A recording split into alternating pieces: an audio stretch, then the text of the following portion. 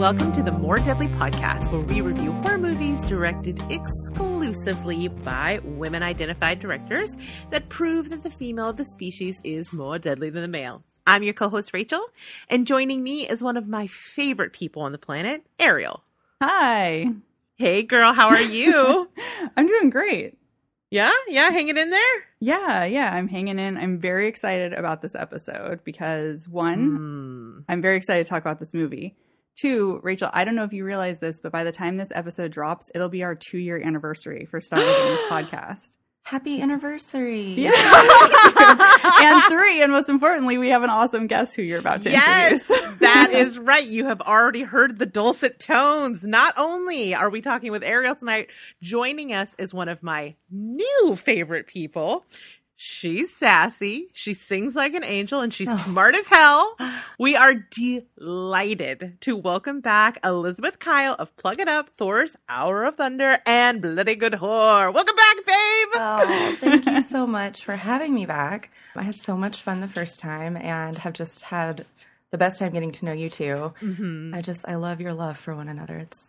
The show is so much fun. Oh, thank you. We love having you on. Absolutely. We totally glommed on after the first recording. We're like, that's the only way I do we're friendship. Best friends. So I'm like, oh, cool. We speak the same psychotic language of like codependency and just absolutely. Yes. No half friends allowed. It's either you're either out or you're all the way in. You get me. Like if in the first or second conversation with somebody, we're not planning our like island commune and what rules will be. Like I'm like, I don't go halfway. Yes. Like I'm not just like acquaintances. I don't know what that's like. Yeah, we commit. Combine that with having no boundaries. Like, why am I paying for therapy, but I have none? But see, that's why you're some our interesting people. Friendships.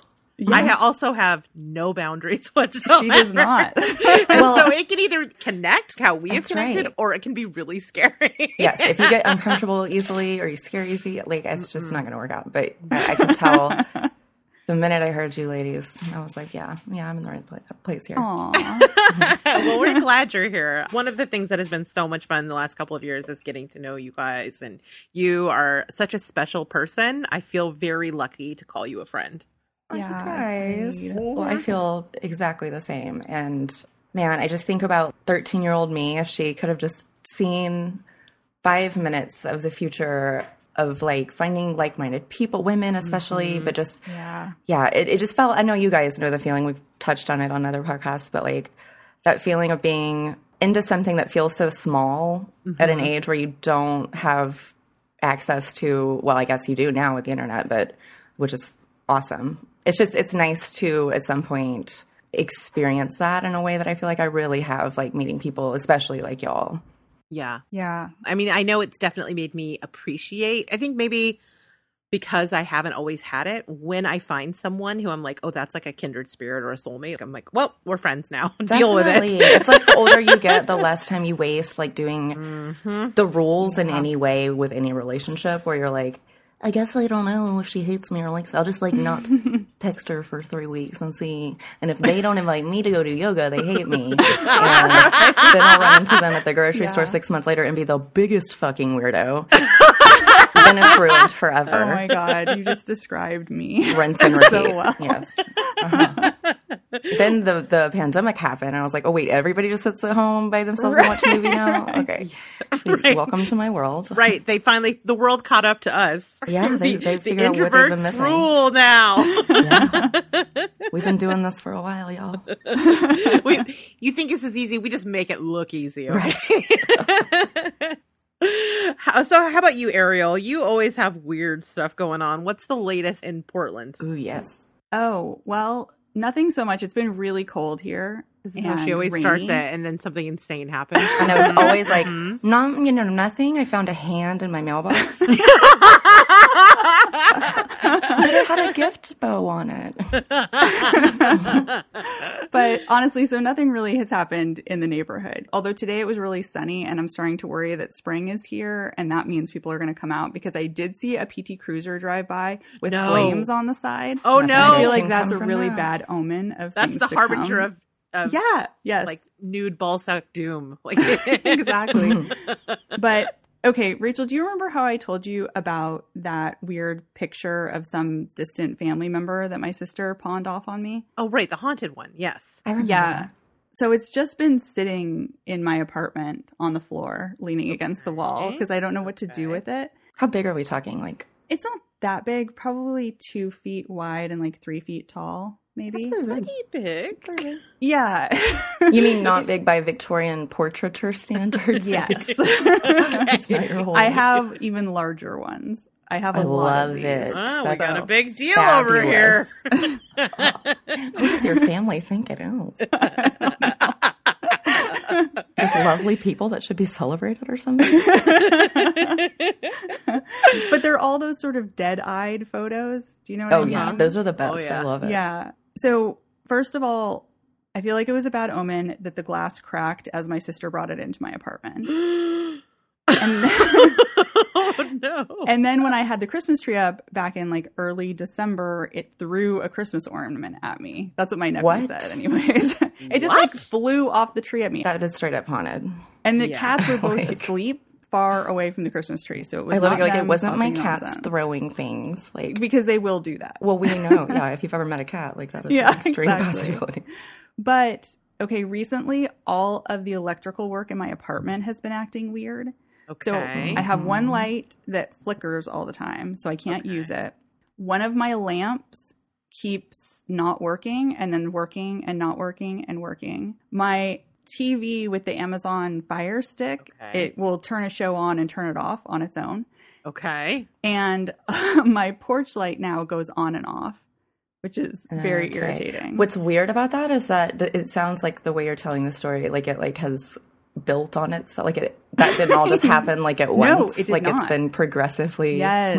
That's weird. Is it the dude in the wall, like, knocking around the wires? Oh, God. Stop it with the dude in the wall. This, y'all, I was about to say, this sounds like my house I grew up in, which we know. That's why I thought I would bring it up. Yeah. I did promise to tell the end of the story the next Yes. Oh, yes. We've got to hear it. So where did we leave off last time? So my house was the ultimate spooky house. I just knew that it was haunted, like, in my adolescence, like pretty soon after things started happening. And I don't know, I wasn't somebody that super believed before that or had ever even really, I mean, it was fun. I liked horror by that point. So I was into it in that like kind of Halloween way, you know. It was kind of interesting to see like how quickly I just did believe. Like I think my brain wouldn't let myself go at 12 or 13 to the place of like a grown man living in my attic or like that just seemed too terrifying, like too horrific. Sure. So Yeah. totally could be what happened. I don't know. I really don't know. But there were always weird things happening, but there were like probably 5 major events that were like, what the fuck is going on? And those are the ones that it's like an unspoken rule in my family that you don't talk to my dad about. I have gotten drunk at exactly one Thanksgiving and gone up to him and just out of nowhere with no context been like, remember that day in the basement? Like, what happened? Sorry, Dad. I love my family. I love my parents. He literally just like walked away from me like I hadn't said anything and was just Really? like, it's just he won't address it. So so my mom, I was working at a really popular catfish restaurant, Soulfish, that had just opened. So they listed the house. They wanted to move further east, sort of towards the suburbs, but specifically into a more modern house. I mean, if I was dealing with hauntings in my house, I Yeah. think my first thought would be A, move, and B, let's get something brand new. New Okay, so if it were construction me, it would have been only. like a new build in like it would have. I would have been like I want to know where you get the wood for this project. Right. I'm also going to need like a full land survey to make sure this is not some kind of crazy That's burial right. ground or Yeah, something. I mean, like I don't want to be sleeping on a Wendigo mound. You know? Thank you. Great. I'm gonna need like a civil history of this. Yes. and, like, Exactly. I'm going to need exhume any core items. samples. Yes, yeah. Soil samples. Does it feel cursed? Let's see.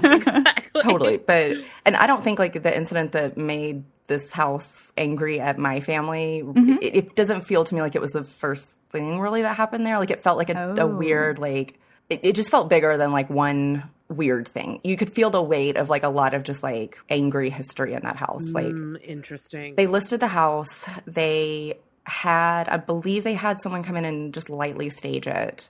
Because I was out of the house at this point in time, so it was my They brother. should have had it lightly blessed. Right. Instead. Well, they did. Lightly They exercised. absolutely. I suggested a full-blown exorcism on the house. They absolutely did get our priest to come over. Oh my bless it when I gosh. was young. Like, oh, Wow. yeah. Father Kirk, what's up? You had the full Amityville experience. Well, that's why when I see these movies, like, I feel so like, I really am just like, that's not what happens. Like, or like, if they do get it like super right, I'm just like, like, standing out. I love it. Somebody on the set of this film was haunted as a child. Hi, I see you. Like, because okay, back to the Catfish restaurant. I'm at work. So it's kind of a new job. We had just started getting busy. I got called on the landline of this restaurant. My mom called. If you knew my mom, it's not that weird for her to be like, at all costs, I will find you. I need to tell you about season 6 finale of The Blacklist. But that's lifted straight from Bo Burnham inside. Anybody who's seen it will know. It's one of my favorite lines on it. So she reached me. I got back to her. It was like that scene in a movie where you're like, oh, fuck. Like, she just was visited by a cop that said someone died or something. Like, there's no recovering. She is beyond the pale right now of like, I can't understand what she's saying. Immediately, like, I froze. I had no idea what she was about to tell me. Sure. And on the phone, honestly, I never did get like a sense of what it was or even what like it was about.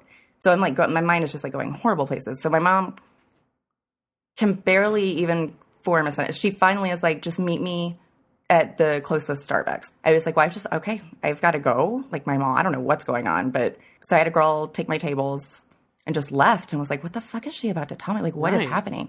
So we're in the parking lot of a Starbucks. We didn't even go in. I know I smoked at the time, and she took one of my cigarettes and was like, okay, we're never talking about this again. I'm going to tell you everything that happened.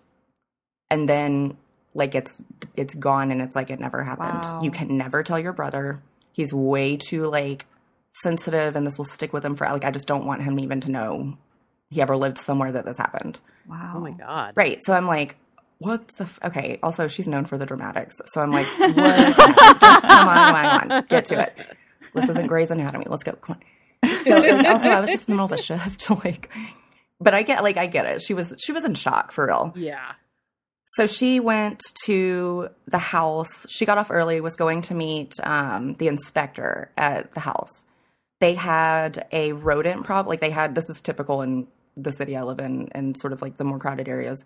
There's both a basement and an attic. The basement accesses just like the crawl space under the house, which is featured in lots of like horror movies, but not every house has it. Think like Mary Shaw's down there. Yeah. Like you could, yeah. Right. If you wanted to go fuck around in there, like you could, but like it was weird. So they had raccoons that were getting in through that crawl space. And my dad had like a whole like music space down there. He had like insulated it. We had a drum set. That's where he like refurbished old guitars. So it was like a used space, but there was lots of activity and like chewing in the wires. They had to get something done about the raccoons. So they got these like humane no-kill traps. That essentially look like kennels, like dog kennels. Yeah. But the whole thing is that, I mean, everyone's probably familiar with this. It just trips the door when they go in, and the door closes, and then you like catch and release. My mom was going down to check the trap before the inspector got there. And when she went down there, the everything was like where she left it. The peanut butter, I remember it was like a glob of peanut butter, was on the little trap trigger thing, untouched. There was a full-grown raccoon in the cage with the door shut, but not triggered because the food was untouched. Also, the raccoon was dissected like surgically, she said. What? Oh my God. That she was said, not what I I'll expected never you to say. forget. She said the specific term, my apologies to the medical community, but she said something like a T7 incision from groin. Like she was in work mode. Like when she said it, I was like, okay, what it meaning? Oh my God. And she was like in school when you do like it looks like an eye. Yeah. So that's how it was cut. All major organs were taken out. What? And were on like next to it in the cage. What? And then its small intestine had been wound in and out of the caging, up and down all of the sides. Oh my God. So it was like a saw trap that she found. Holy crap. With this raccoon eviscerated in a seemingly ritualistic and medical fashion. Like, I don't... Whoa. What do you even say like to that? Jack like the trash panda ripper. Like, what the hell? Because my mom, and she for real, she was spinning. Like, she was in this state of like, yeah, I was like, dude, okay, we now have to acknowledge something about this house in our family that has been like in the water fucking forever. And you can tell me all day, like, don't talk about this to Dad, but we have to have a moment of just silence to acknowledge this, because like I've been telling you since I was 11 what has been going on at this house, and I get that it's hard to deal with, but like, now look where you are. That is way more shocking than I was expecting. I was expecting things knocked over, doors slammed, stuff like that. Oh, no. A dissected raccoon. So my mom calls my dad. She was like, I don't know what to do. Like, I have to tell your dad. They take the raccoon to the river, to the Mississippi River. And she was like, again, like, I don't know. This is probably like a criminal act. Don't statute of limitations, I guess, on like littering.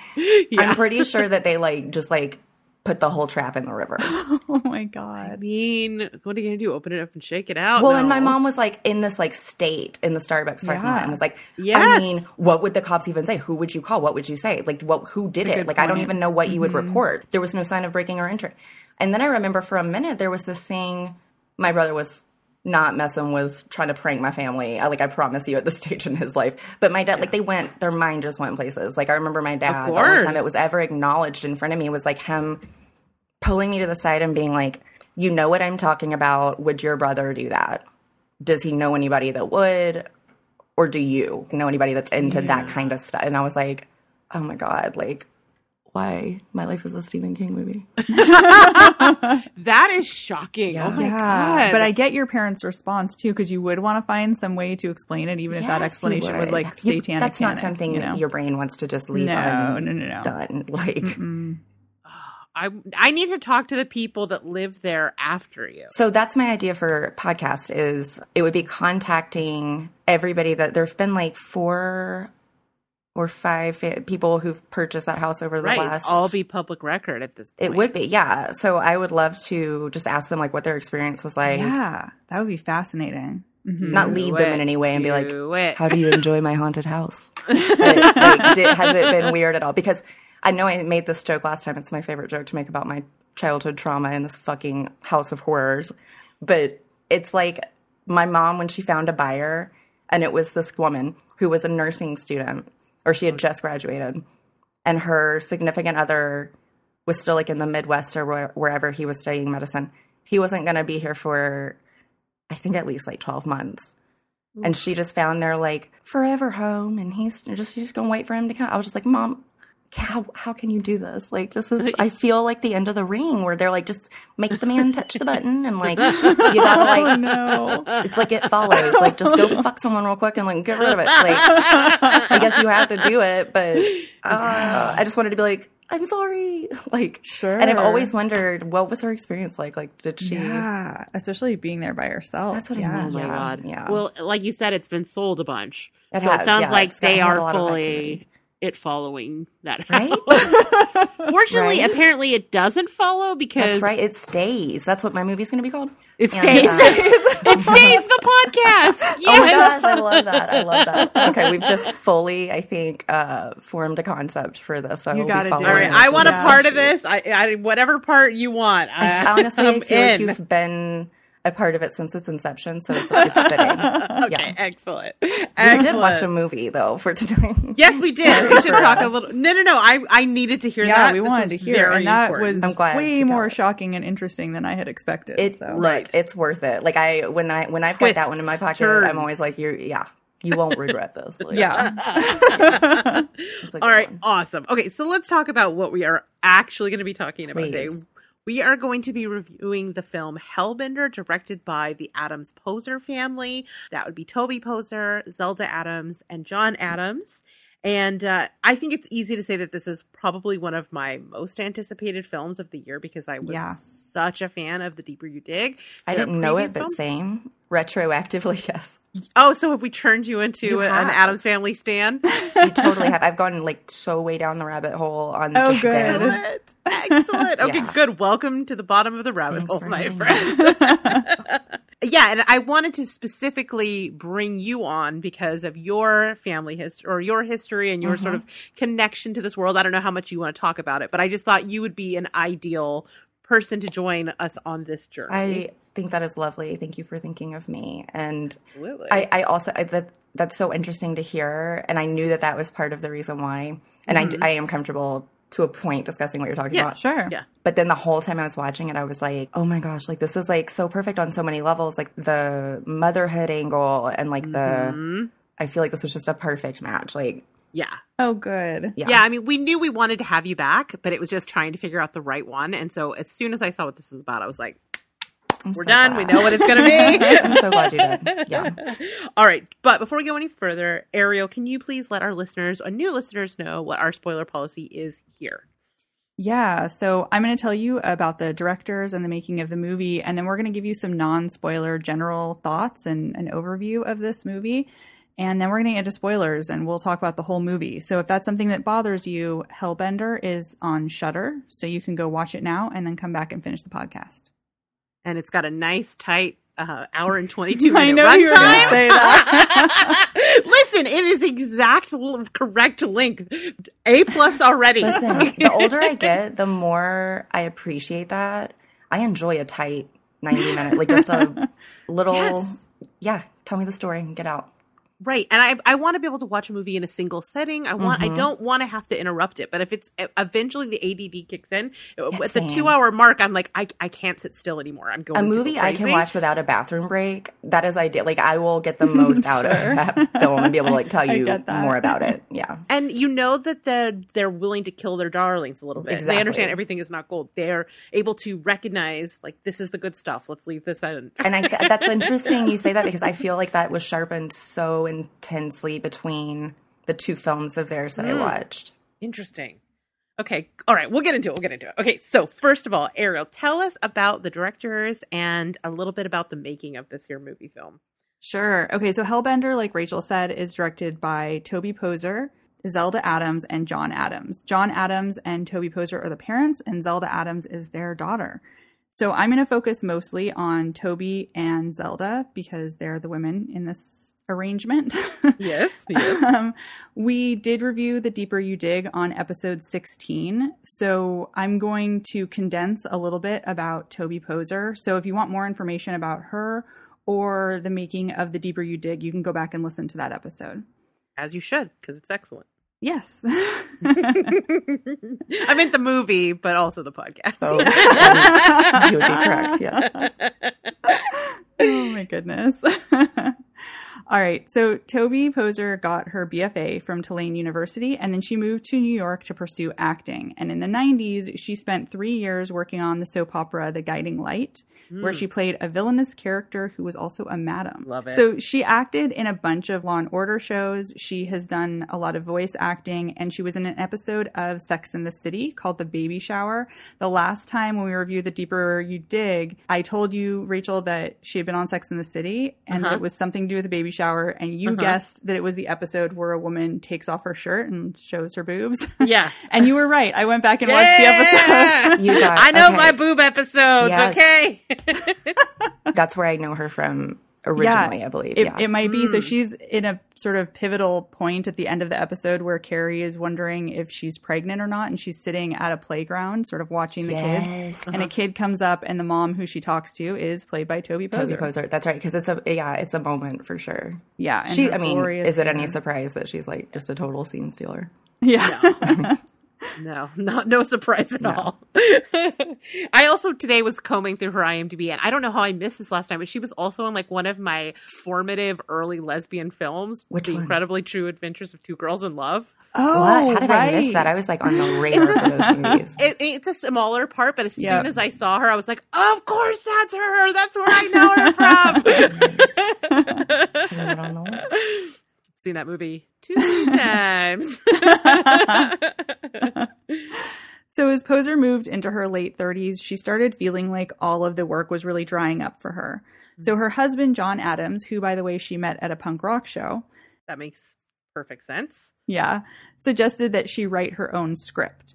So she did just that, and then they bought an old RV and took the kids, who at the time were 6 and 11, out of school, and then they drove around the U.S. making their first feature-length film. That's so cool. Yeah, and that's how their production company, Wonder Wheel Productions, got its start, and they now have 6 feature-length films under their belt, including Hellbender. So excited. So amazing. Coolest family. So it's not just the parents who make their movies. Their two daughters participate in all of the roles as well. And when I say they make their movies, I mean they make them almost entirely on their own. They write the scripts, they do the directing, the cinematography, they create the scores, they do the sound mixing, they operate the cameras, they do all of the editing, and almost all of the acting as well. So the only thing they don't do on their own are some of the practical and digital effects, but basically every other role is fulfilled by the family members. They can adopt me. I'll do their Right? practical effects. I know. Don't you want a 37-year-old daughter that has a brother? Right. If I get an RV, can we I start fit a in caravan? an RV. I'll go with you. Yeah, no, I totally feel that way. And by the time this episode comes out, our interview will drop as well. Rachel and I got to interview the entire family, and they are just as cool as they seem like they would be. You guys are my heroes. Like, I cannot believe. I was just like, what? When I learned amazing. that also was happening, not just this review. Yeah, So cool. and So they're cool. so smart and so warm too. Creative. It So totally creative. translates. creative. You can tell just Yeah. through their work that Absolutely. both of those are true. Yeah. So they also edit the movie together and have said that the really nice thing about working together as a family is that when they go to edit a scene, if they realize that something didn't quite work, they can just go and film it again because they're just doing it all themselves. That's so true. And also, like, reshoots are just so a breeze. Like, just go get dressed. Yeah, But- Right. exactly. So they all take on different roles and some of the same roles, they overlap. But Toby loves to write and direct. And John really loves cinematography and making the music, but isn't as big a fan of acting. And Zelda really loves cinematography. So they do all of the jobs, but they definitely have sort of favorite areas of theirs. Zelda has said that she doesn't always like the writing process, but Toby loves it so much that it doesn't really matter. She can just suggest things and her mom will write it. So What a nice, awesome. like, Yeah. symbiosis. Yeah. yeah, exactly. So Hellbender is the 6th film the family has made together. And not only does Zelda star in it, but it's also the first time she's co-directed one of their films alongside her parents. She should keep doing that. I totally agree. Absolutely. Her parents have said that she really influences the look and feel of their films, and her parents credit her and her older sister Lulu with keeping their movies young and fresh, the way that they look and feel, the dialogue, all of that stuff. Well, that's exactly what I was going to say. It feels lived in a teenage way, in the most authentic way that you just can't duplicate that. Like, if that's not who you are, like, you can feel that. Yeah. So for this movie, Zelda also really wanted to get the camera moving because they usually use tripods a lot in order to be able to act and direct at the same time. So she got a drone and learned how to use it for the movie. Oh, there's a lot of really cool drone shots in this. Yeah, a lot of the exactly. magic is kind of conveyed through drone shots. And even though Zelda has done all this stuff, she's still really young. She turned 17 while they were shooting Are you Hellbender. serious? Wow. She's Yeah. such an old soul. But then Oh, I mean, I Dude, know. I'm so not what were y'all doing when you were surprised. 17? I was like, Not making films. No. I'm like, not nothing that kind. productive. Yeah. I was just like, how do I shoulder tap some Boone's strawberry? Right. I think I was trying to figure out how to replace my lost fake ID and, like, how to break up with a football player I was dating. But I was like, that didn't fit. Important things. Yeah, I was not creating art with my family. No, God, Not no. unless you count getting a D+ in math as art, which I did at the time because it meant I didn't have to take it in summer. But You're like, my masterpiece. this is my opus. This is it. I was too busy being haunted, you guys. I could not. I mean, Right, yeah, of course. You had yeah. other things going on. Yeah, yeah, definitely. I was busy like listening to Nine Inch Nails in my room and drinking cranberry juice out of a wine Same. glass and pretending it was blood. Like, Oh my nothing gosh, cool. we would have Nothing been friends. 100%. Very dramatic, not very cool. I beg to differ. So Love Zelda is now 18 and she's hoping to go to college in New York, but she has also recently started working as a model. Oh, So yeah. last March, she caught the eye of an agent at Elite Models, and her first casting job was a big runway show with Gucci. Dude, Wow. the whole time I was watching this, I was like, why is she not a model? Yeah. / is she a model? Like, The planes of her face are so interesting. I'm glad you said that. Yeah. Like, her bone structure is incredible.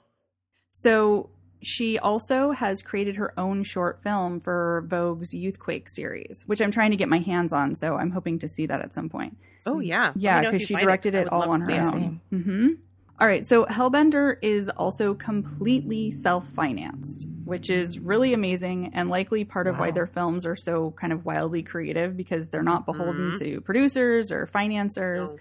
Yeah. It's amazing. And they make these movies on such a tiny shoestring budget. I think I remember from the last one that they made The Deeper You Dig on like $12,000 or something like that. Wow. Yeah, I don't know exactly how much they spent on this one. I couldn't find that, but I know that they self-finance, so I imagine not on a lot of money. So after the success of The Deeper You Dig and how much they enjoyed making it, they really decided to stick to horror movies because you can be so creative in horror. And also they found that the horror community was really welcoming when they premiered The Deeper You Dig. Oh, that's good. Yes, welcome. More genre films, please. Thank you. So they had originally envisioned their next horror film being a bigger production than they normally do. They wanted to set it in a high school and hire a crew and a lot more actors. But then the pandemic hit.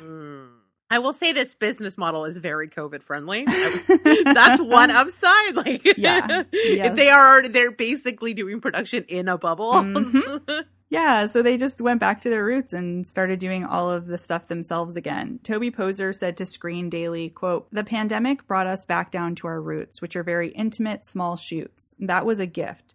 Our story has a lot to do with isolation and closeness. COVID killed closeness for everyone. For the characters of mother and daughter, there's fear, the fear to be close to others.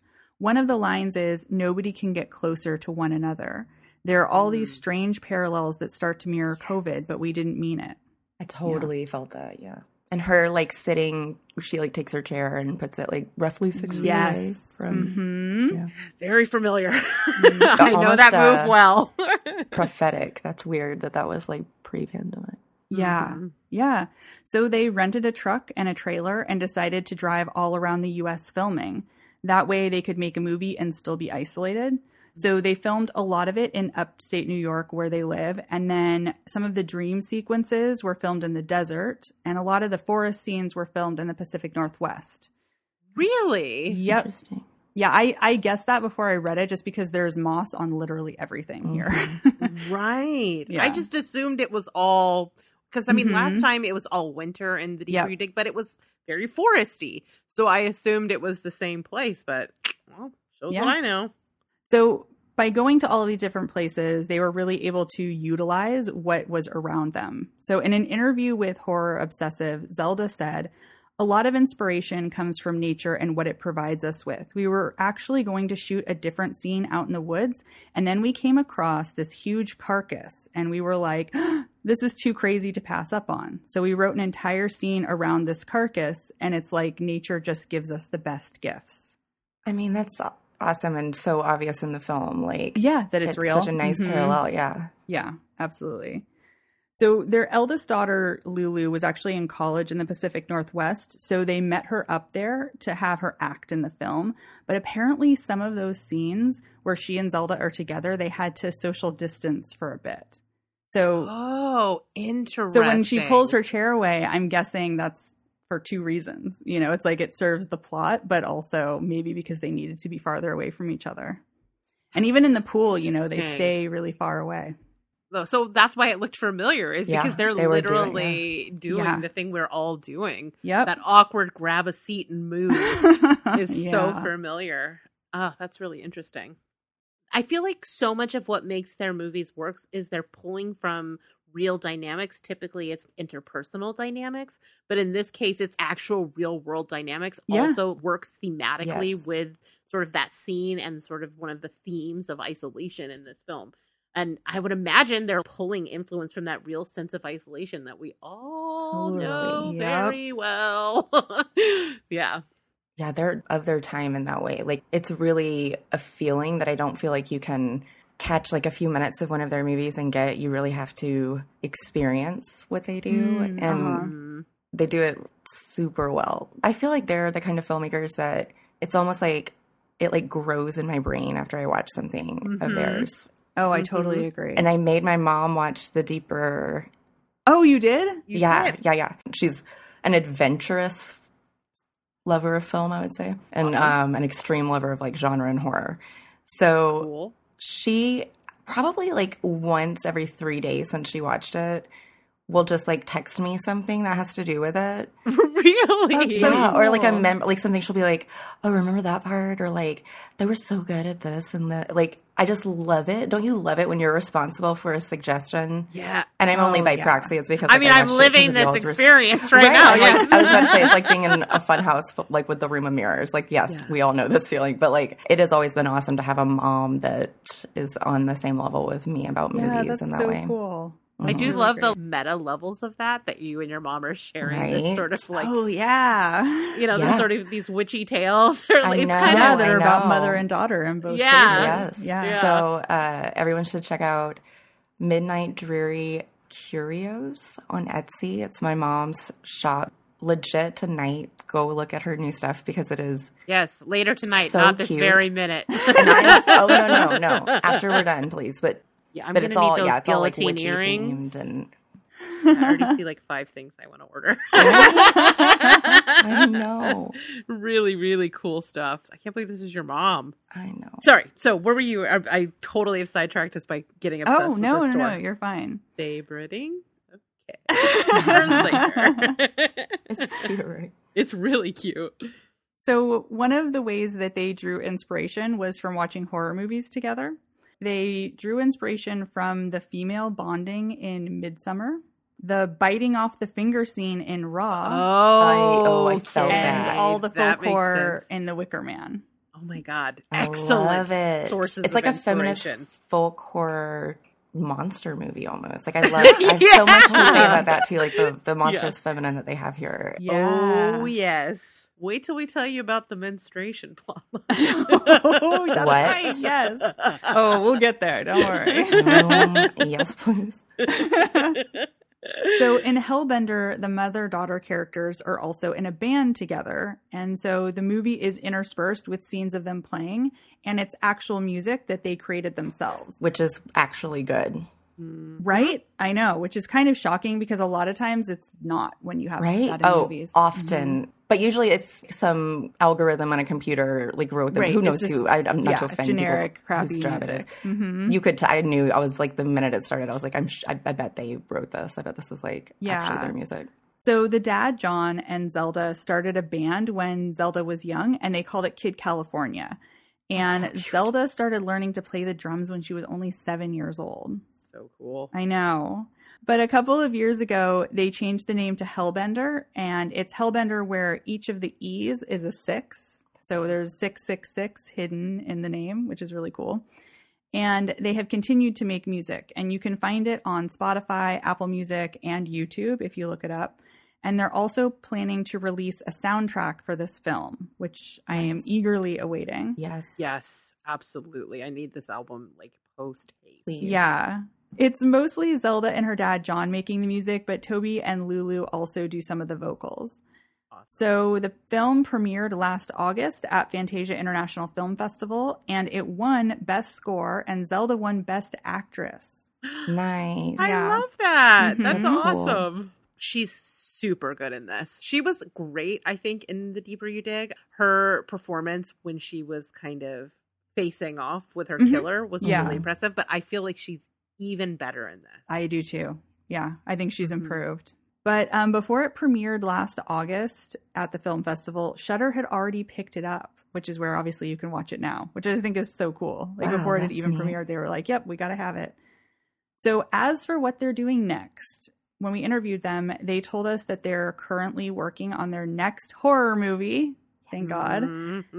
That is going to be a period piece set in the 30s. And it's going to be about a gangster family, and it'll have carnival and vaudeville stuff in it. And this time around, both Zelda and Lulu are co-directing with their parents. Yeah. I love all of that. Yeah, I'm very excited for that one. Me too. I mean, it's all the things I love. I know, all in one. Yeah, right. Like, I thought I was hyped for this. All right. Awesome. Well, thank you so much. As usual, this was fascinating. When we interviewed them, I think I even said it in the interview. I don't know if it made the final cut, but I was like, I could talk to you for hours. Oh, I'm sure. I had 1,000 other questions to ask. Yeah, they're fascinating. Right? Yes, exactly. I mean, between you guys talking with Sarah Dina Smith and this family, and then everyone should check out the interview that Caitlin did with director Ruth Paxton. She's Yes. so fucking cool. All right, so let's talk in a non-spoilery way about what we thought about this movie. Since you are our lovely guest, Elizabeth, would you mind letting us know what you thought?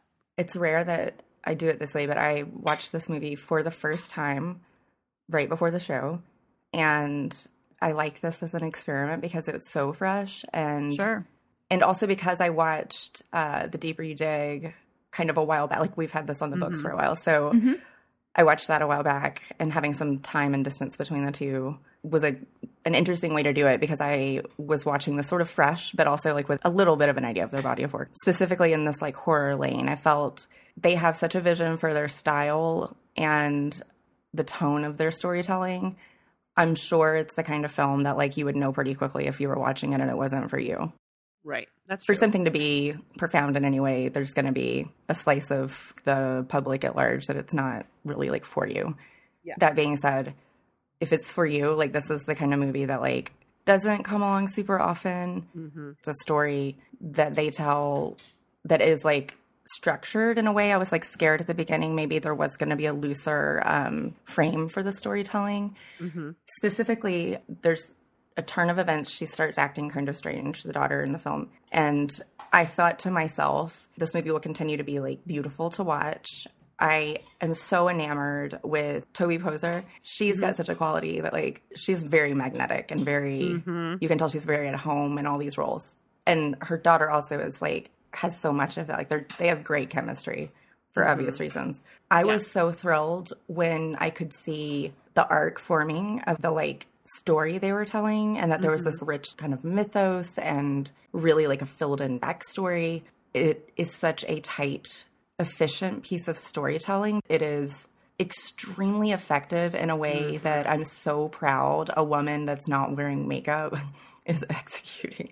Like, it's so nice to see the screen full of real faces, and like it feels weird to even say like they're good actors, like, because we're just watching them exist in this tonality and idea that they're conveying to us. Like, it sort of transcends filmmaking in the conventional sense. It hit me just perfectly right. Oh, good. So spoiler free, I would, like, I think if you see any of the promotion for this film, if it's the kind of thing you'd be into, if you do think it's the kind of thing you'd be into, just like sit with it, like really give yourself to this movie, and I don't think anybody will be disappointed. Yeah. Yeah, I'm with you. I loved this movie. I've watched it a few times now because I felt like I needed to. I felt like there was so much to unpack, particularly around the use of symbolism in this. Oh, yeah.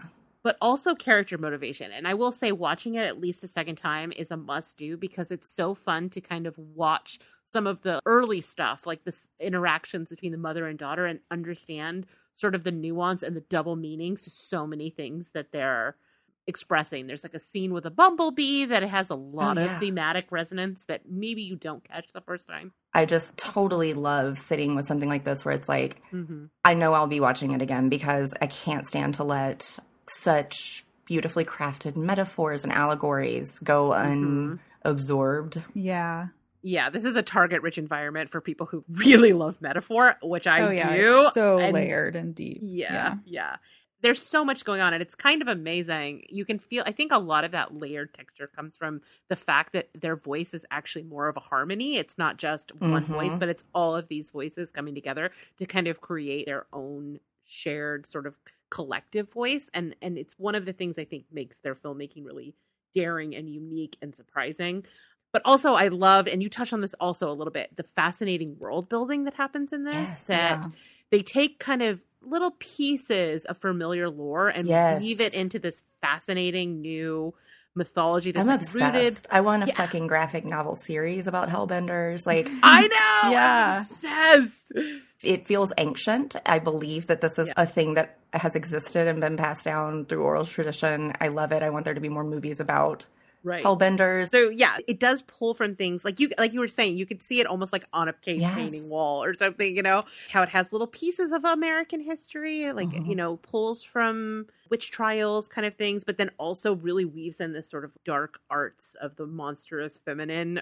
It's just really, really, really cool. And I think we'll talk a lot more about it in spoilers. And I also, I love their point of view. And I think there's a lot of shared DNA between this and The Deeper You Dig. Yeah.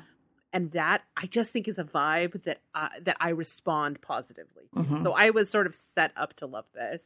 Oh, for sure. I was in on them after that movie. It's like a Wes Anderson. Like, you can tell, like, what world their mind lives in. And, like, I'm good to visit that place. Like, yeah, they have such a unique point of view. And, like, it's such a distinct visual style that I feel like even if I didn't know they made it, I would know they made it, you know? Yeah.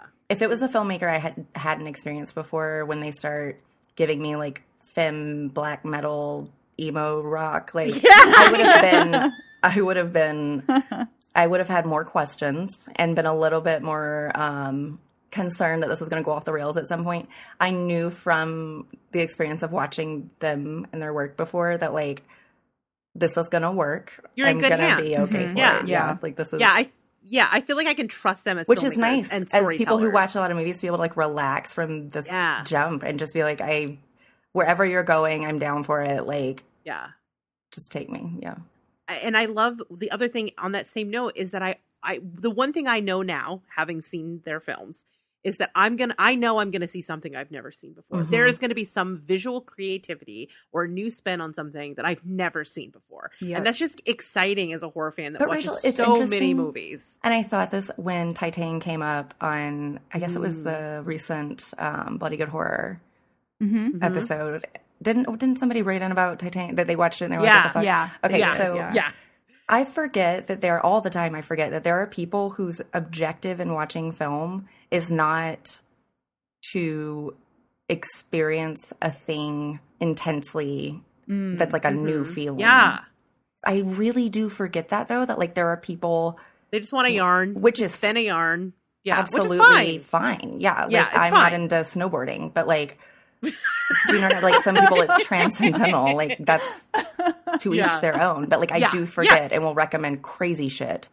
Yeah, I mean, I totally know what you mean. Some movies are more emotionally and psychologically expensive and require a lot more engagement. That's what I'm looking for, though. I forget that's not always the goal for others. And there are moments where I just want a Spider-Man movie, and that is the level of engagement that I'm willing to give. That happens. But I'm also very excited to have a filmmaker take me by the hand and pull me through an experience.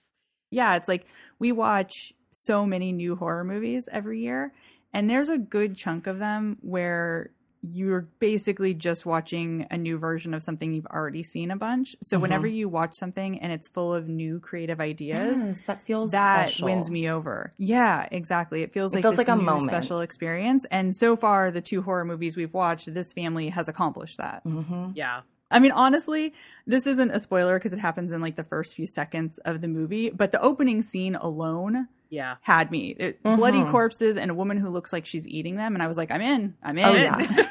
I was like, I feel like this is a woman eating a man. Continue. Like,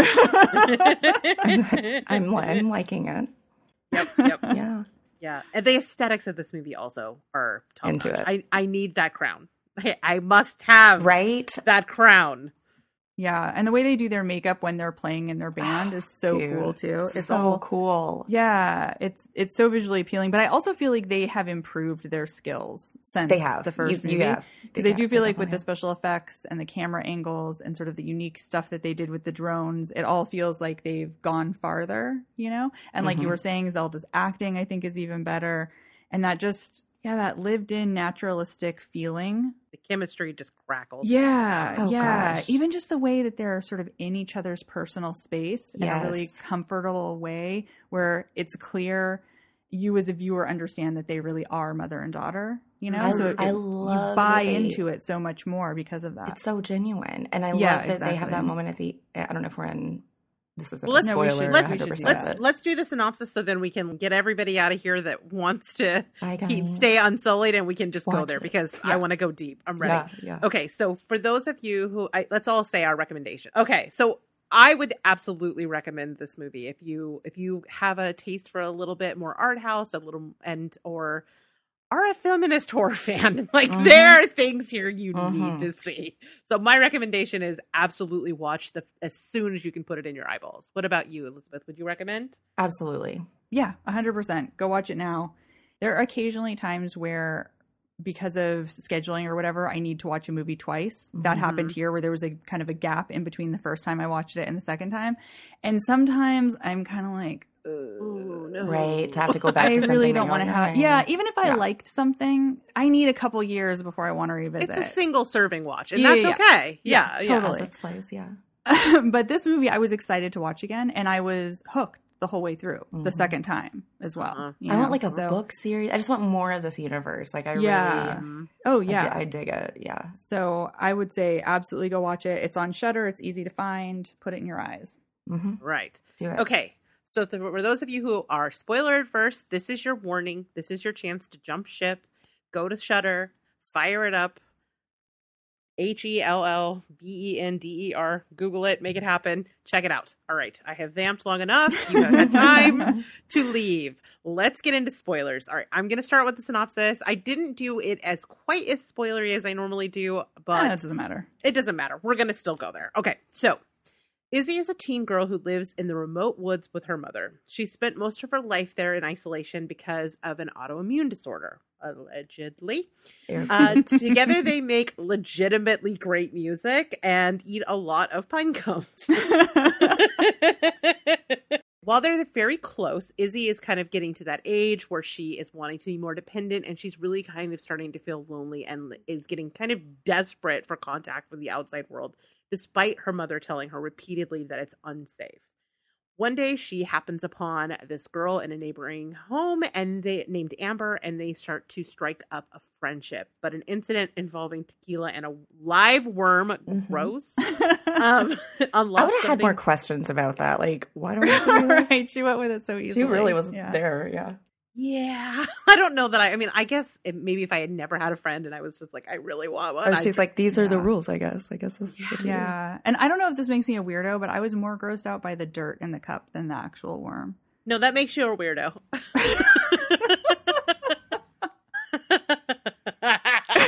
Like, that's straight up disgusting. Yeah, it's gross. It's a dirty worm. That's disgusting.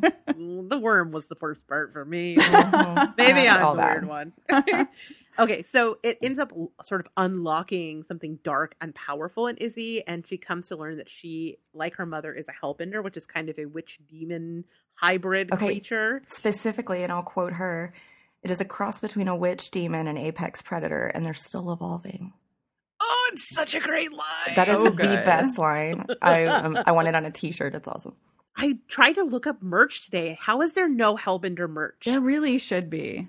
Here's what every filmmaker needs to understand. If you've got a thing in a movie that's like you're writing a movie and in it the stars of it work at a cool coffee house or they're in a neat band called Hellbender. That's the best name ever. I need it. Make merch for the thing as if it were real. Yeah. Yes. I need a Hellbender band shirt. I want also a planner. Just want... I would fucking wear a fanny pack. I love the vibe of that band. Just anything. Come on. I also just want the poster on a shirt with her in that crown. I want that it. picture is so cool. So good. It's so good. Me and my credit card went to the internet today to try to purchase Don't you hate that when you're like, and it did who not do I exist. give my money to? I will throw money at this. That's right. I know. I also love Toby Poser's line where she says that they're called Hellbenders because they turned their backs on heaven and bent towards hell. It's so rad. I feel like that so beautifully underscores what we expect from female monsters. They're not sirens. They're not like mermaids but evil. They're not like sexy vampires. Their pussy has nothing to do with this, even though their symbol does look like a vagina a little bit, which I like. Yeah. Interesting. The little diamond inside the circle. Sure. Yeah. No, I had not seen it, but I would, and usually I never miss a vagina, but you're correct. Immediately I was like, that looks like a pussy. which kind of tracks Which, with, like, I mean, it's thematically actually right, really that's accurate. right, right. I like to imagine that was on purpose. So the thing we didn't tell you that they told us Tell me is that the period essentially, thing, so essentially all of the bleeding out of the mouth when they were conceptualizing the Hellbender, that is part of it, is that they menstruate through their mouth. Okay. Right? Okay. I'm obsessed. Obsessed! So let me just tell you Obsessed! what this addresses. Because once I realized that we were on Game of Thrones level world building with this film, and then none of it was incidental, and none of it was like just being weird to be like an arty movie. Yep. Like, I was like, okay, I wish I had time to, like, this is the bad part about, like, watching something where I've got time to watch it once and then go talk about it. Because I just want to, like, back up and, like, rewatch all these parts that I now know would look different.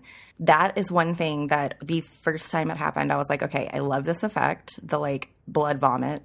I bet there's a story about, like, what this is, what is happening when this happens, because it seems so specific that it seems to be the result of something, or, like, even if we never get an explanation, I feel like there is one for what this is.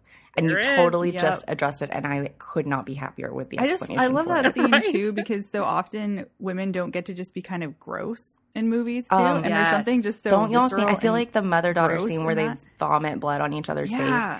I got it immediately and was just like, it seriously is such a cool reminder of, like, that socially implied need for beauty all the time. Yeah. Is a construct that is not natural. And this film, I think, very much, like, points towards the actual sort of that ugliness is natural and exists for a reason. And that, like, I love that women are allowed to live in that space in this movie in a way that you really can tell a female is, like, at the helm.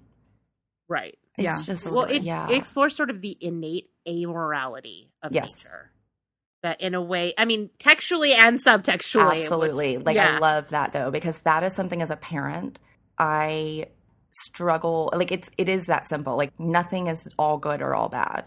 That good guys, bad guys world that you're sold when you're, like, 4, nothing is that cut and dry. Nothing's that simple. The whole world is just, like, energy existing, and, like, it's all neutral if you take it out of, right. Like, that whole part of the movie, the conversation they have about, like, it being natural for something to create gore, like what they see in the carcasses of these animals. Right, yeah, and where she's like, it's not good or bad, it just is. It's not good or bad, it just is. And that was so insanely beautiful in a screenwriting move where they, like, immediately then have her ask, well, what is natural for us? They say so much in that conversation with such efficient writing. Those moments of this movie, I just was like, ooh, yes, goosebumps. Like, I love it.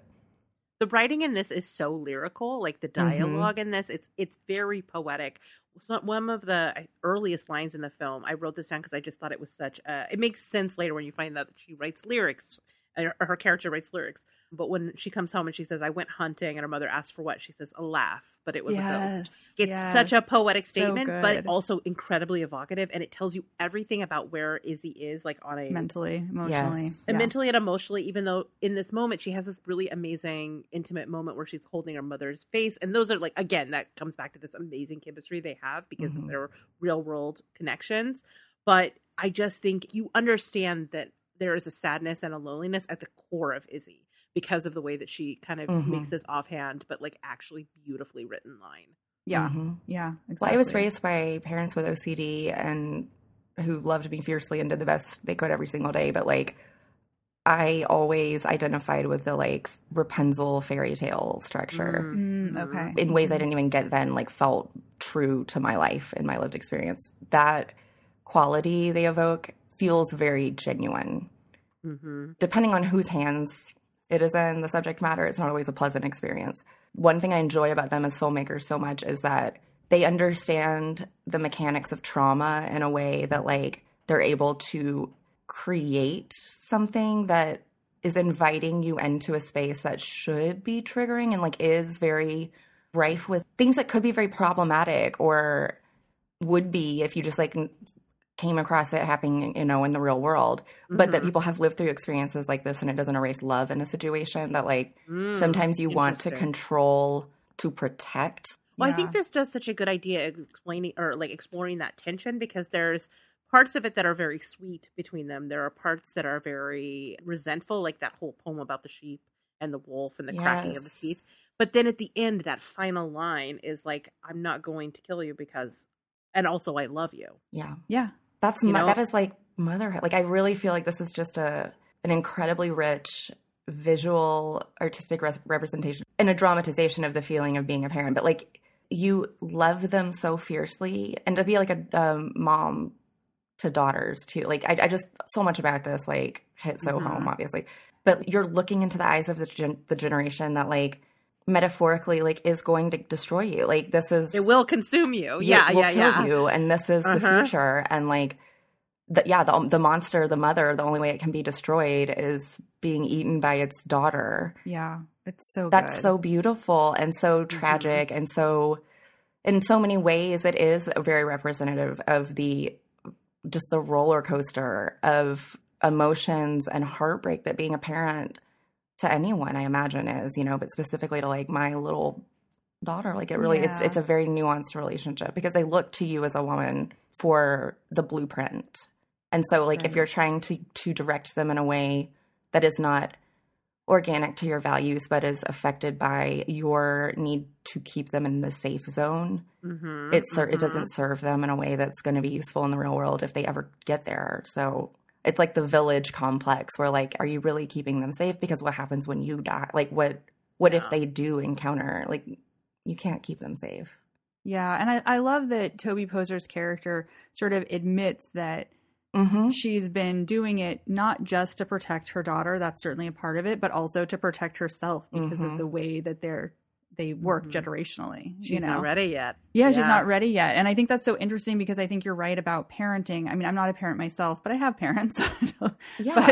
Just the idea that, you do things for your kids to protect them, but all of the things that you are as a person and the choices you want to make are going to affect them as well. Like, you're not, even if you think you are, you're not making every choice just for them and their benefit. You're also making all of these other choices and, influences based on, say, your own trauma or your own lived experience that are also affecting them possibly in negative ways. The temptation to edit reality because you are in control of another person's perception of it is strong.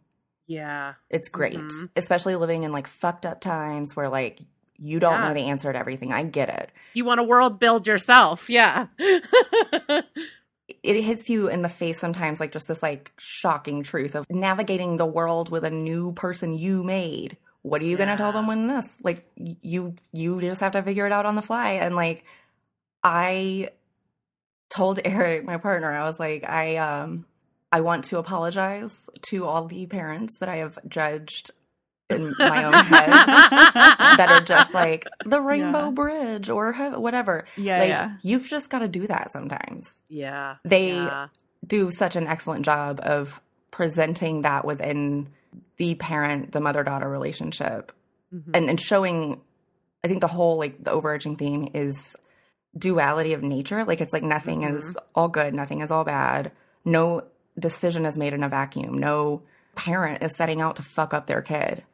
I mean, you're like a serial killer Dexter level, like psychopath, if that's what you're doing. And that's the worst social experiment ever. But like I promise there is something else going on when like quote unquote bad parenting is happening. Like, And so this explores that in a way that's like beautiful and I think super metaphorical about like realities that actually exist in parenthood that are very familiar to anybody on either side of that relationship. The other thing I think this does really well, the other relationship that I thought was really fascinating, and I think I focused more on it the second time around than I did the first time around, was I was really kind of watching the dynamics between Izzy and Amber, and I think it really tackles she's Lulu is an amazing actor as well. Oh, I'm so dense. Hold on, is that the other daughter? That's the other daughter. Yeah, they're sisters, which is why I think some of this works so well. Again, it's these real world relationships that create these levels of nuance and comfort and also complications, right? Yeah. There's a part where Amber's laying down and Izzy is just in the pool just watching her, and you can see and I think really connect to the sort of horizontal like desire and hostility, right? Like she can't decide if she wants to be her or to consume her. And this is before it's even unlocked it. But I also I remember that feeling of when there was that cool girl that your feelings were so intense. It was like you had like a crush. It's like fuck, marry, kill. Like I can't tell. Yes. Like I don't know. Do I just want to like wear your skin like a suit? Or do I want to be you or like be in you? When she takes the breaths, I just like, it's this subtle little thing that I think that you can just absolutely connect with because it's like a shorthand that you didn't even know that you needed to see. 100%. I love that in storytelling. Like I love that she that's a through line. She keeps those. We see them show back up, and it's the moment when she's like, "Okay, I'm back to like you're fucking psycho." Like, right? Yeah. It's so indicative, I think, of something we all can identify with, especially in adolescence, which we haven't really talked much about. But like, this is such a literally and figuratively great kind of allegory for growing up and going through this time in your life. You only know how to be obsessed with things. So at the same time that like her mother is trying to inform her on the subtleties presented in like the moral landscape of anyone's life, but especially theirs, as these little like man-eating like demon witches, her daughter is still a teenager and is experiencing it's like all the feelings all day on 10, like all of it, like a fire hose that you can't turn off. So we see the mother character executing actual witchcraft, and then we see her daughter do the same. Like she's kind of like finding her own path to the same result unknowingly with these like little like I feel like she doesn't know why she takes those, and then we see her like levitating them later. Like I like that there's like magic sort of involved. They're almost like talismanic, but about girlhood. They are, right? I mean? That's what I felt the whole time. Even though she's very cool and she has like her own interests, she's had no contact with this particular brand of girlhood. And so they feel magical and so outside her own experience to the point where they almost feel like supernatural talismans. I love that. And they're a connection to this girl and world. This kind of girlhood that she had no concept about prior to seeing basically this vision of this girl in the middle of the woods. Right. It's almost fairy tale like. You are so right. And like, I just want to like huge, like awesome kudos to them for putting to screen. Like they're showing us literally. And if anyone else has had feelings / relationships with the same sex, that feeling as an adolescent where you were, just talking about it, Rachel, where it's like, I don't know if I want to like eat you or be best friends forever or get matching tattoos or like date you or I don't know. But I'm just so obsessed that I want it like inside of me. They then show you her eating her. She's like, Mom, she's still alive. So she'll be extra scared. Ultimately, she consumes her. She makes her choice. Okay, yeah. So that, we kind of all know that feeling that like, I just want you. And like, they find a way that is organic to a story they're telling that I feel is very impactful and about many things. But they straight up, they just find a way to like put that in my face, which I love because I've said that my whole life. And like, that's so the sweet spot of the literature nerd in me, the film geek. Like I want to see things that you reference emotionally throughout your life like that, like these like emotional cliches almost. Like I want to see that play out in a way that's organic in storytelling, and they are just master craft in that. Like it's a master class in that. Yeah. What did you think about this, Ariel? I mean, I love this movie so much. There's so much good stuff in it, and a lot of it we've already covered. But I think one of the things you touched on in your non-spoiler part was you were saying that one of the things that's so great is that it uses the tropes of a genre, like the witchcraft stuff, but it twists it. And I really feel like The Deeper You Dig did that too, where in the beginning you kind of think it's going to be one movie and you know where it's going. And then they twist it and they add so much unique, interesting, creative stuff on top of it that it's wholly new after that point. We've seen a lot of movies about a girl or somebody who doesn't know they have powers, where that's being kept from them. Like that's a very familiar trope in horror. And even things like using her magic to slam her bedroom door when she's mad. It's like we've seen that before. But then they go into this crazy Hellbender direction, add in all of these interesting stuff, all these new ideas about witchcraft and the dynamic between the mother and the daughter that make it so original that it's like nothing I've ever seen before. I was not expecting the reproductive cycle No. Hellbenders. But oh my God, I'm so excited we got it. Yeah, totally. And even the way that they do magic, there's familiarity about mixing different natural elements to come up with something new. I think that because that they were referencing the Salem witch trials and stuff, it's like women who were healers and who did use herbs and natural things to heal were often called witches, right? And killed for it. But here they do that, but then they add in like their own blood and their hair, and they make these symbols out of twigs. The making of that twig thing where she's pulling out strands of her hair. Yeah. Mwah. Oh, it's so cool. And I love how they cut their own mouth and use their own blood and kind of mush it together in this gross way in their hand. It's so cool and it's so creative, There's oftentimes in horror movies this sort of like lazy way to show magic, And here I feel like they really put so much time and energy and thought into what the magic was actually going to look like. It's so concrete. It feels like there's a weight and you feel like you're watching like a construction crew build something. Like it's like not just like prefab, the craft remake or something, which is fun, but like I mean, it had crossed my mind. This is a far distance from the golden showers and the woods of that movie, which is visually very pretty and interesting. And I'm not trying to say it's bad, but I'm just saying that there's something so visceral. If this were to really happen, this is what it would look like. Like I feel, Yeah, exactly. It feels more real and more lived in, and it's not just things floating. Like she does that, but she does it for a reason that has meaning for the plot. But also, it's not just tossing papers across the room or making things float up in the air. Like there's all of this stuff that they do with magic and the way that they talk about it. And I also feel like this movie does such a good job. I think, Elizabeth, you were saying this about like layering in all of the... I'm so sorry. My cat is like yelling. You're familiar, you mean. She has opinions. Sabrina wants to talk. So they layer in all of this exposition about how Hellbenders work, but they do it... Can you guys hang on one second? No, I love it. All right, I'll leave her. It's just funny because she's like, she is a black cat too. So. I love it. And is her name Sabrina? Yeah, it is. That's awesome. But it never feels like we're doing these exposition dumps. It's all so layered and so nuanced, and it just feels like it's woven into the plot in such an organic way. Yeah. And by the end, so much about how Hellbenders work. I mean, look, I would love to know more, of course. I want to know more. Yeah, you really do have an understanding of it. It's like, this has never happened to me, but in movies and stuff, they always do that thing where it's like, oh my God, they just broke up with me. I didn't know they were so good at it and nice. That I don't feel like that's a real thing, but that happens on like Friends and like in romantic comedies. This movie does the equivalent of that with exposition dumping. Yeah. I want more. I didn't even know it was happening.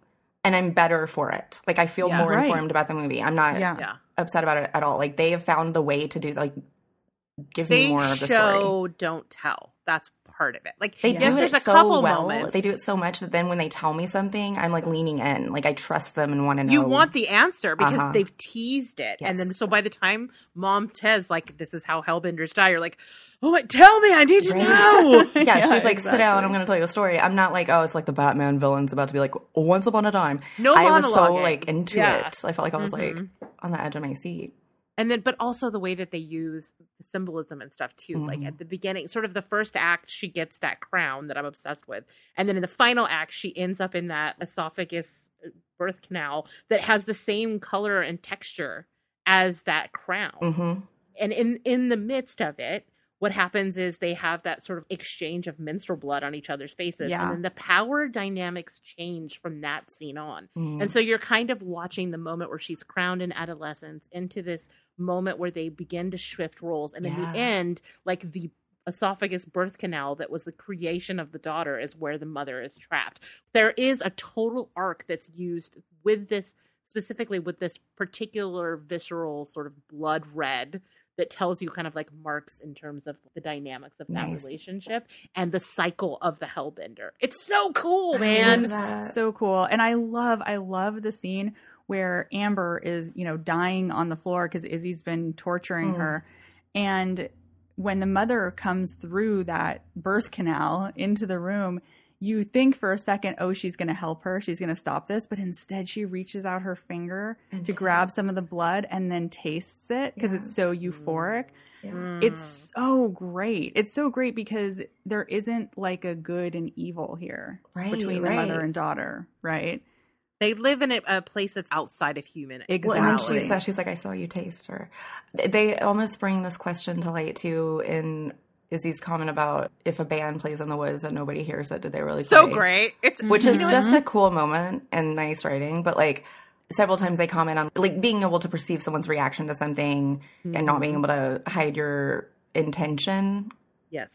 It is so interesting. It's just... It's like emotional close quarters, right? Yes. There's so much intimacy that there ultimately is no privacy.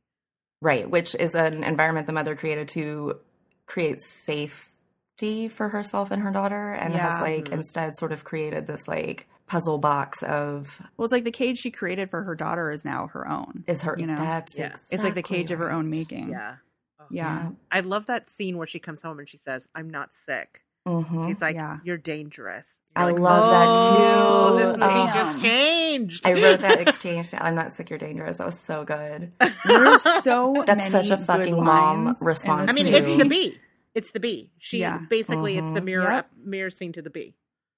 Yeah, which is the creature that seems to be stuck but actually has a stinger. Yeah, you know? Yeah, and I really love that idea that they eat creatures and humans, but that they really get a lot of power out of what they eat being fearful. Yeah. Right. That if it's in fear for its life, then they get more power, more strength, and more of that euphoria for it. I think that's so interesting because so often in horror movies, we have our main characters who are women are terrified for the whole movie. Mm-hmm. And here, instead, they gain power from other people's subversion. Yes. Well, it's a subversion of the whole witch trials, right? Yeah, exactly. They were disempowered by the fear of the people who were paranoid and suspicious of them. Whereas Hellbenders, they are empowered by the fear and suspicion of the people. I love the line, too, where she's talking about her mother. And she says she was such a monster. She ate half the town. Or there's some reference to how many people she ate. Like, and I love that we're watching a movie where like that is not metaphorical. Like she literally means she quite literally ate them. She ate babies. She ate them. Yeah. And I think there's that nuance where she says she felt so guilty she sewed her mouth closed. Yeah. So that tells me so much about like I want again like I just want a fucking book series. Like I want to know all these women's story because it's a beautiful allegory too. I think for just like the female guilt in general, like just like at their own power. Mm-hmm. Yeah. Yes, exactly. Of like shining too hard or like that guilt of like not being a good enough mom or like doing it where everybody can see it. And like it's saying so much by saying so little. It's so simple and streamlined. I feel like the rate in which they're maturing as filmmakers, just because I've seen these two back to back, The Deeper You Dig and Hellbender, is astounding. And I could not be more excited to see like what they do next. Absolutely. I mean, guarantee as soon as that drops, it's going being directly applied to my eyeballs. Yeah. I can't. They're like some of the most exciting filmmakers making movies out there. I would say them. Julia DeCournau is another one. Mike Flanagan sometimes. There's a handful of directors. You say their names, and I'm like, oh, I'm in for something. Yeah. I'm in for an experience. Aronofsky's another one. That's so exciting. That's so exciting because like that's not always the case. You know, in certain pockets of film history, there have definitely been voids and vacuums. I think of like the leaders of like innovative genre content. Yeah, or people who make one great movie but never make another horror movie. Right. It's exciting when we see people who come back to the genre over and over again. To be a horror fan, that growth. You have to be comfortable living in the land of like what might have been because like you'll see actors, directors, everybody involved come in, dip their toe, and then leave. It is always so nice to see people like settle in. Peter Jackson, come back, make another horror film. That's what I'm saying. Right. Yeah. And I know we only have the 2 films to go off of, but I totally think you're right that they're improving. I think that The Deeper You Dig was one of my absolute favorite movies of that year. I think about that movie on a weekly basis. Like, I think about it constantly. Really... Her as the clown. Yes, or like some of those images will forever be in my head. The taxidermy. Forget about it. Yeah. Forget about it. It lives rent-free in my head. Yeah, because I think they've layered so much more into this one. I mean, The Deeper You Dig is layered and textured, but I do think that there's maybe even more in this one to explore. And then the other thing is, one of our few cons with The Deeper You Dig was just that some of the special effects didn't look that great. And I really think they've improved that here. I mean, that scene where it's like that dream sequence and we just see half of an amber. Yeah. Oh my God. We're in that almost like beautifully heavenly lit white palette, but with half of her body, just the viscera of half of her body. It's so good. So the way that their body dissolves into black smoke looks so cool. I read this one interview that they were saying that there was one day when they were traveling when it was super, super foggy where you could barely see, and they decided to get all their equipment out and film to take advantage of that. And I'm wondering if it's not that scene. Yeah, apparently it ruined their cameras, but they got the shot. So I mean, worth it. If it was for that shot, it was worth it. The other thing I thought was there's two other visual moments I want to talk about very briefly, just because I'm fangirling about them. One of them is that key hand. I cannot get over how cool the key hand was. And the way that they stack, like you could tell how many times the daughter had been in the room by how many keys were on the table. And then also when the uncle gets turned into leaves. It's just, I just never seen that before. Yeah, that was so cool. That was so cool. And it just speaks to their creativity that they're still able to, as a group, come up with fresh ideas that we, three of us who have seen so many freaking movies, still are dazzled by things we've never seen before. It's a testament to their creativity. It is, man. That says something. And even the littlest stuff is so beautiful. Like the plates of quote unquote food, where she's having to meet only dead things because of the powers. It's like witch Pinterest. Yes. I love it. I was thinking the whole time it's like, cottage core is a thing. Yeah. So this is like cottage gore. Yes. Oh my God. That's my new vibe. Yes. Yeah. I don't know. So guys, I think I liked this movie. I freaking loved it. I love that it goes so dark too. I mean, the idea of somebody eating a baby or eating other people. It really does. It's so great. And that raw scene where she's eating the finger. That's a good scene. Where she's like, I've never seen you like thistleberry roots or whatever it is. And you're like, she's like, oh, what is she eating? That was very raw. That was, Yeah. So good. Ugh. All right. Any other thoughts? Or did you have any I don't have any cons, but do you guys have any cons? Not really. I mean, I think that maybe the forest ranger guy wasn't the greatest actor. Oh, see, I kind of liked him. So what I liked about that is how awkward it was, because I remember as a teenager having conversations like that. And, and so in that respect, I do appreciate what they were trying to do there. Honestly, I don't really have any other cons. I think that this movie was fantastic. Yeah.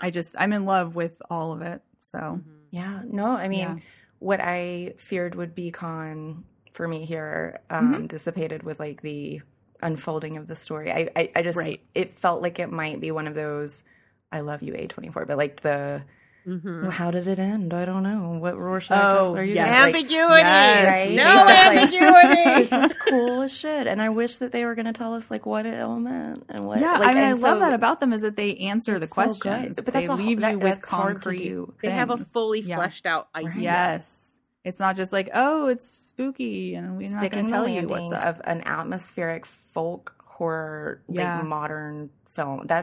It's just hard. Like it. Yeah. I love this is American folk horror. Yeah. I mean, this is perfect evidence of why my 2022 expectation.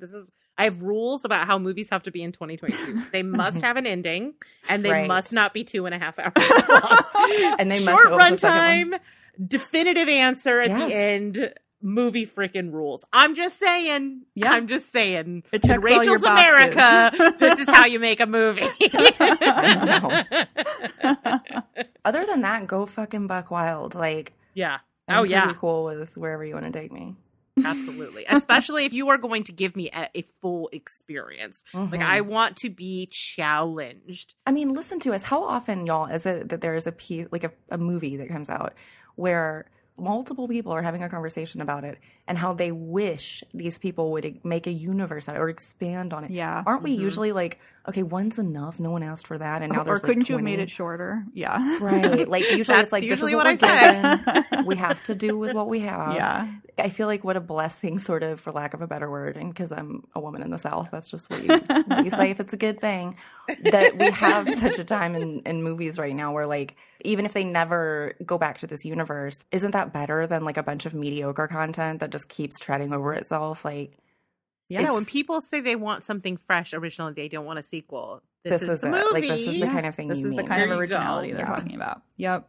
Yeah. Yeah. Yep. But And there's it's been so a wave great. of that. It's this like new, like fresh innovation in genre that like isn't afraid to go really dark and like really emotional and really things that I think they used to not want to sign off on for fear of losing its audience.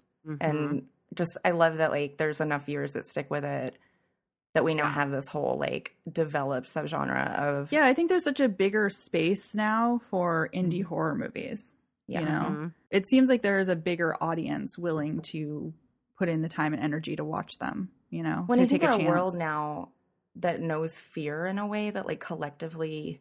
Yeah, I think a genre that used to feel silly to people is feeling more relevant. Yeah. And even like honestly in a lot of cases like prophetic. Like there have been like things I've rewatched that I've been like, somebody knew this was coming. Like you know, like this has been happening in the horror movies for a while. There have been Trumps and pandemics and Yeah, I mean, it's good to have somewhere to kind of put some of those feelings instead of just having that amorphous, constant dread, having a horror film a to safe kind of, like, place to expand all of experience those. it. Yeah. Yeah. the time when we only had a Saw movie in theaters to go as an outlet for it, which also has its place, but like just the valleys and sort of nooks of like independent film and places that's gone with this sort of like awareness and acceptance of darkness and our troubled times has really created some like very memorable picture. Also, I mean, like, you know, Saw, whatever, that's great. But I don't necessarily think those movies are made for me in the way that something like this is. Right. You know what I mean? I can feel a personal sort of connection to this film more so than some of the other like sort of blockbustery kind of horror movies. Not that I don't like them. I'm a horror fan. I love all the stuff. In a lot of ways, though, I am kind of a 12-year-old boy when it comes to like just getting me like in that place, sitting, watching a movie like gleefully. I refine my palette and like feel like the makers of a film like this to get me, keep me, and have me recommending it. Like that's been a love of a culture and genre and something I've developed like over there. Like my favorite, I started with like 80s slashers and like Friday the 13th and like that all has like a very special place to me. But like they are so good at it that like I think it could have caught me earlier in my movie watching career and still made just a huge impression. So here's my question. Are you going to recommend this to your mom?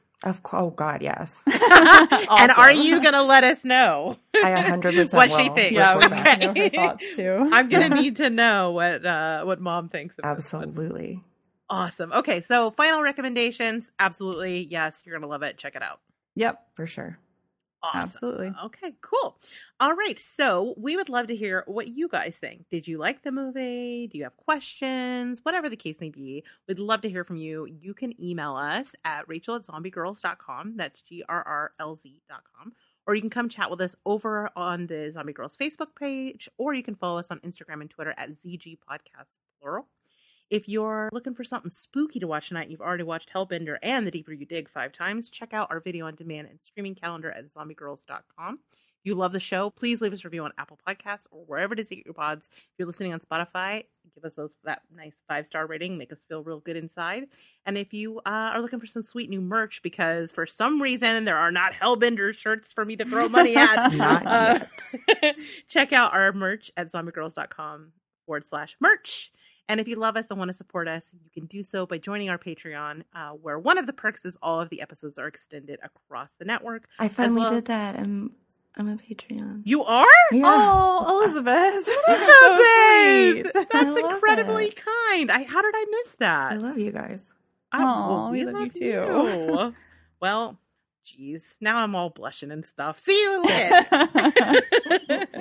But so yeah, extended episodes. You get to join our Discord, which Elizabeth is also on. Yes, she is.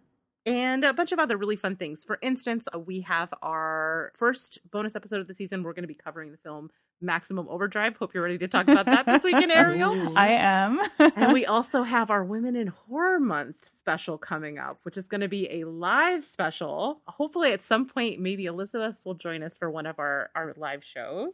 I'm putting her on the spot right now. We have a Midsummer one we're planning. You wouldn't. Oh my gosh, I would. Will you come and will you be in costume? Oh, you know. Oh, honey. Rachel's going to be in costume. I'm going to be in costume. I'm going to start making the paper flowers tonight. Yes! I cannot wait. We keep joking that we're going to make one of the guys on the network wear a bear suit. Yeah, somebody has to. Yes. Right? Yes. 100% yes. Come on, Larry. I'm so in for this. Larry or DJ, or maybe both of them. Maybe to be on the show, if you were a boy, you have to have a bear suit. You're right. I think that should be the rule. But our Women in Horror Month special coming up in March is going to be, we're calling it Ally Wars, Feminist Ally Wars, where we're going to put all of the men on the network to the test to see who the ultimate feminist ally is. Oh, I love it. But yeah, so that's going to be a ton of fun. Okay, so for our next episode, if you are playing along, we are going to be reviewing the film Eve's Bayou, directed by Casey Lemons. I haven't seen it yet. This has been on a to-watch forever. I know. Joining us for that is Sheree Bohannon from A Nightmare on Fierce Street and the brand new podcast Blurred and Massacre. And she selected this film, so I'm really excited to see what she has to say about it. And like I said, it's been a to-watch forever, so it's great that we're finally going to check it out. Here's the synopsis. What did Eve see? How will it haunt her? Husband, father, and womanizer Louis Batiste is the head of an affluent family. But it's the women who rule in this gothic world of secrets, lies, and mystic forces. Holy shit, this sounds perfect. Amazing. So I just want to thank you again, Elizabeth, for being such an amazing friend and guest. I knew that this would be a fun movie to talk about with you, and I was right. You brought the Insight Thunder. Stop. For sure. You have an open invitation to come back whenever you want, but I will also definitely be bugging you to come back on very soon. We can't go this long between hangs again. Yeah. For the record, with witnesses everywhere, I love you guys. Thank you for having me. Oh, the feeling is so beyond mutual. Well, give us some plugs, Elizabeth. Here's the thing is I know that everyone in the audience is as in love with you as we are. Where can they get more of you in their life? Because let's face it, they all want it. They all need it. Where can they find you? Goodness. Well, I'm blushing, and I am on the internet at Final Girl Scout on Twitter and Instagram. That is also my Gmail, and I love talking, obviously, and I like pen pals. So if you've got any creative ventures that you're looking for a gal like me to collaborate with, holler. I might be open to it. I hang out sometimes on Bloody Good Horror, just recorded with them about the Scream. Right? Yeah, the new that Scream. episode is burning a hole in my pocket because I haven't seen the movie yet. I can't wait to hear your thoughts. Yeah, it was super fun. It was fun. That's a big one for me. But yeah, my bestie is Caitlin Grant, and she's got a little podcast called Plug It Up. I get to hang out with her over there sometimes. It's awesome, and you should check it out. Absolutely. Yep. Absolutely. I mean, that's how this all started, right? Like, it was the connector for we a lot slid into those DMs. right. And then we got to be friends with you and everybody else. It's been amazing. So glad it's been amazing. Awesome. Okay, great. Well, everybody definitely check out all of those recommendations. They're all great. You know what we need to get going is you need a music page because we didn't talk about it, but our girl has the voice of a damn angel. She sure and does. You need to have it in your ears. You will cry. Oh, y'all are so sweet. I'm having the best time listening to this. Yep. I love it. I do need to do more with music, and Eric and I have a few projects, like a few on the plate that we are working on, and I'm trying to approach that in a more organized way. But I do music for higher world, so if you like lady singers or horror, or if any of the Venn diagrams overlap for you that we've discussed tonight, throwing music into it, holler at your girl. Beautiful voice. Amazing. Huge talent. absolute. Oh, yeah. Thank and if you you. guys love Plug It Up, that theme song is Elizabeth. Oh, yeah, of course. There you go. See? It's a twofer. You get to listen to Elizabeth sing, and you get excellent feminist All the content over there. All the things. Awesome. All right. Well, on that note, I think unless you're sticking around for the extended episode, we are done. Ariel, will you take us out, please? Sure. Thank you guys so much for listening to another episode of the More Deadly podcast. Thank you so much for sticking with us through 2 years worth of episodes. I can't believe that we've been doing that for this long already. And thank you, wild. Elizabeth, for joining us to talk about this great movie. Always, it was anytime. fantastic, so much fun, and we'll be back here in 2 weeks with Eve's Bayou. Bye, everybody. Woohoo. Bye, everybody. Bye, y'all. Thanks, everybody, for listening, and to my co-host and good friend Ariel for always teaching me something new. Production on this episode was done by yours truly and edited by Ariel. Our theme song for the show is More Deadly by DJ Chardon.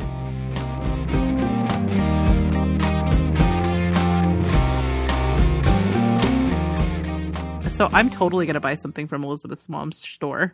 Yeah, I gotta remember what was it called? It's I'll send you a link. It's Cool. Midnight Dreary Curios, and there's some cute stuff in here. I think I want to get this Final Girl shirt. It's cute. And then there was something else I thought was really cute. I can't remember what it was. Like there's some cool, like cute little feminist things. Oh, nice. Yeah, and if you look at carefully in some of Elizabeth is like featured in some of the photos. Like if you click through them, I was like, hey, I know her. Yeah, there's some cute Creepy stuff in girl. here. That's cute. Yeah, right? Yeah. Yeah, I think the t-shirts is where I'm at because I don't really wear necklaces because I have a short little neck that it accentuates. Oh my goodness. I mean, it's true. I gotta Rachel, wear things. but you also have like tremendous cleavage, so just get a little bit longer. Yeah, you have like cleavage of epic proportions. There should be like a necklace nestled Is this up staying there. in? I feel like this is gonna stay. Tremendous cleavage. No, but seriously, I think I am gonna get that Final Girl shirt. I'm gonna order it after the show. That's cute. Okay, where were we? Hello, everyone, and welcome to the extended episode. Sadly, our friend Elizabeth had to hop off because she has, like a life and stuff. Rude. Just kidding. But I had so much fun tonight. Did you? I know, that was great. Yeah, it was so much fun talking about the movie with her. She is a trip. Smarty. And that story about her house blew my mind. What? What? I was not. wild. I was like you. I was like, she heard a voice or something, Yes, which would have been a exactly. great story. Mhm. It went so much darker. So much darker. I don't know how you experience that or hear it from your mom about it really happening and then just like go on and live a life. Right? I'm like, I need to leave the planet. Yeah. It's crazy. I mean, do we think it was a dude in the walls? I mean, it's sort of, I hate Feels going for like dude in the it. wall theory, but Right? it kind of feels Big like it dude in would the have wall had to energy. have been. Yeah. Yeah. Major. B. I don't know. D- That's D-I-W-E. I think I have an extra W in there somewhere. But yeah, that was great. What a fun conversation. And like, I had a feeling this would be a good movie to talk about with Elizabeth, and feel pretty validated in that instinct. Oh, yeah. And I also think it was really great. And this didn't even occur to me when we asked her on, but to have somebody who's actually a mom talking about this movie. Mm-hmm. Yes. Because we just don't have that experience. I mean, we can think about it in our relationship with our own mothers, but to have that here, I think really was to our advantage in the type of conversation we got to have. Yeah. I really, man, Hellbender was so good too. I've been resisting updating the doc because I don't want to tip my hand, but it's going to be a thumbs up for me. That is so funny because I went in there to review it and then I was like, oh wait, maybe I shouldn't. And then I saw you hadn't and I was like, oh, okay, I know what she's doing. Yeah, so far. That usually means you either loved it or hated it and don't want me to know yet. So. Right, exactly. And you knew I was not going to hate it. I mean, I guess it's possible we'll hate their next movie, but I would be shocked if I did. I would be shocked because I feel like even if it's not something that's like totally your jam, there's just going to be so many interesting ideas in it, that so much creativity that I think it would be hard to hate anything. You know? Also, it's going to be a period piece. Oh, like oh my carnival God. people. Like Can you make a more perfect movie for me in a lab? I don't know. I know, it was like your review of Nightmare Alley, and you just kept talking about how much you liked that first bit in the carnival, you know? Oh, yeah. Was that a terrible review? No, not I felt at all. very off my game that night. I always feel off my game. You were though. great. Maybe I don't have a game. Because I'm always off it in my mind. No, you're just self-critical. You always think you're off, and you're like almost never off. So oh, that's very kind of you to say. Oh, reality. Whatever. You're like, moving on. I'm also super excited that Liz is going to join us for the live show, the Midsummer Me live too. show. Yeah. That's going to be a ton of fun, I think. I think so too. Can't wait to see your costumes. I will be in a t-shirt and jeans like always. You are going to dress up. It's Midsommar. You can dress up as the Wicker Man or something. I'm going to have to like glue a bunch of send sticks you to myself. a hair wreath or something. Like, what the hell? But yeah, that'll be a lot of fun. But before then, we have our Women in Horror Month one, which I think is going to be a lot of fun. It's going to be like a game show and like silly and drinking. Yeah, and I think that's whatever. great. I can't wait to see the questions Matilda comes up with. Oh, have you not looked at the doc? I didn't realize there was one yet. There is Oh, a that's doc. right. You guys posted one and I totally forgot about it. Hilarious. Oh, okay. I'll have to check it out. She has found her calling. Like if she ever I had decides to a retire feeling. from therapy, like This is what she needs to do. yes, asking like funny yet slightly castrating questions is like her absolute sweet spot. No, it's gonna be all in good fun, and like the guys are totally on board and they know the deal. And we love them. And it's yeah. great. Yeah.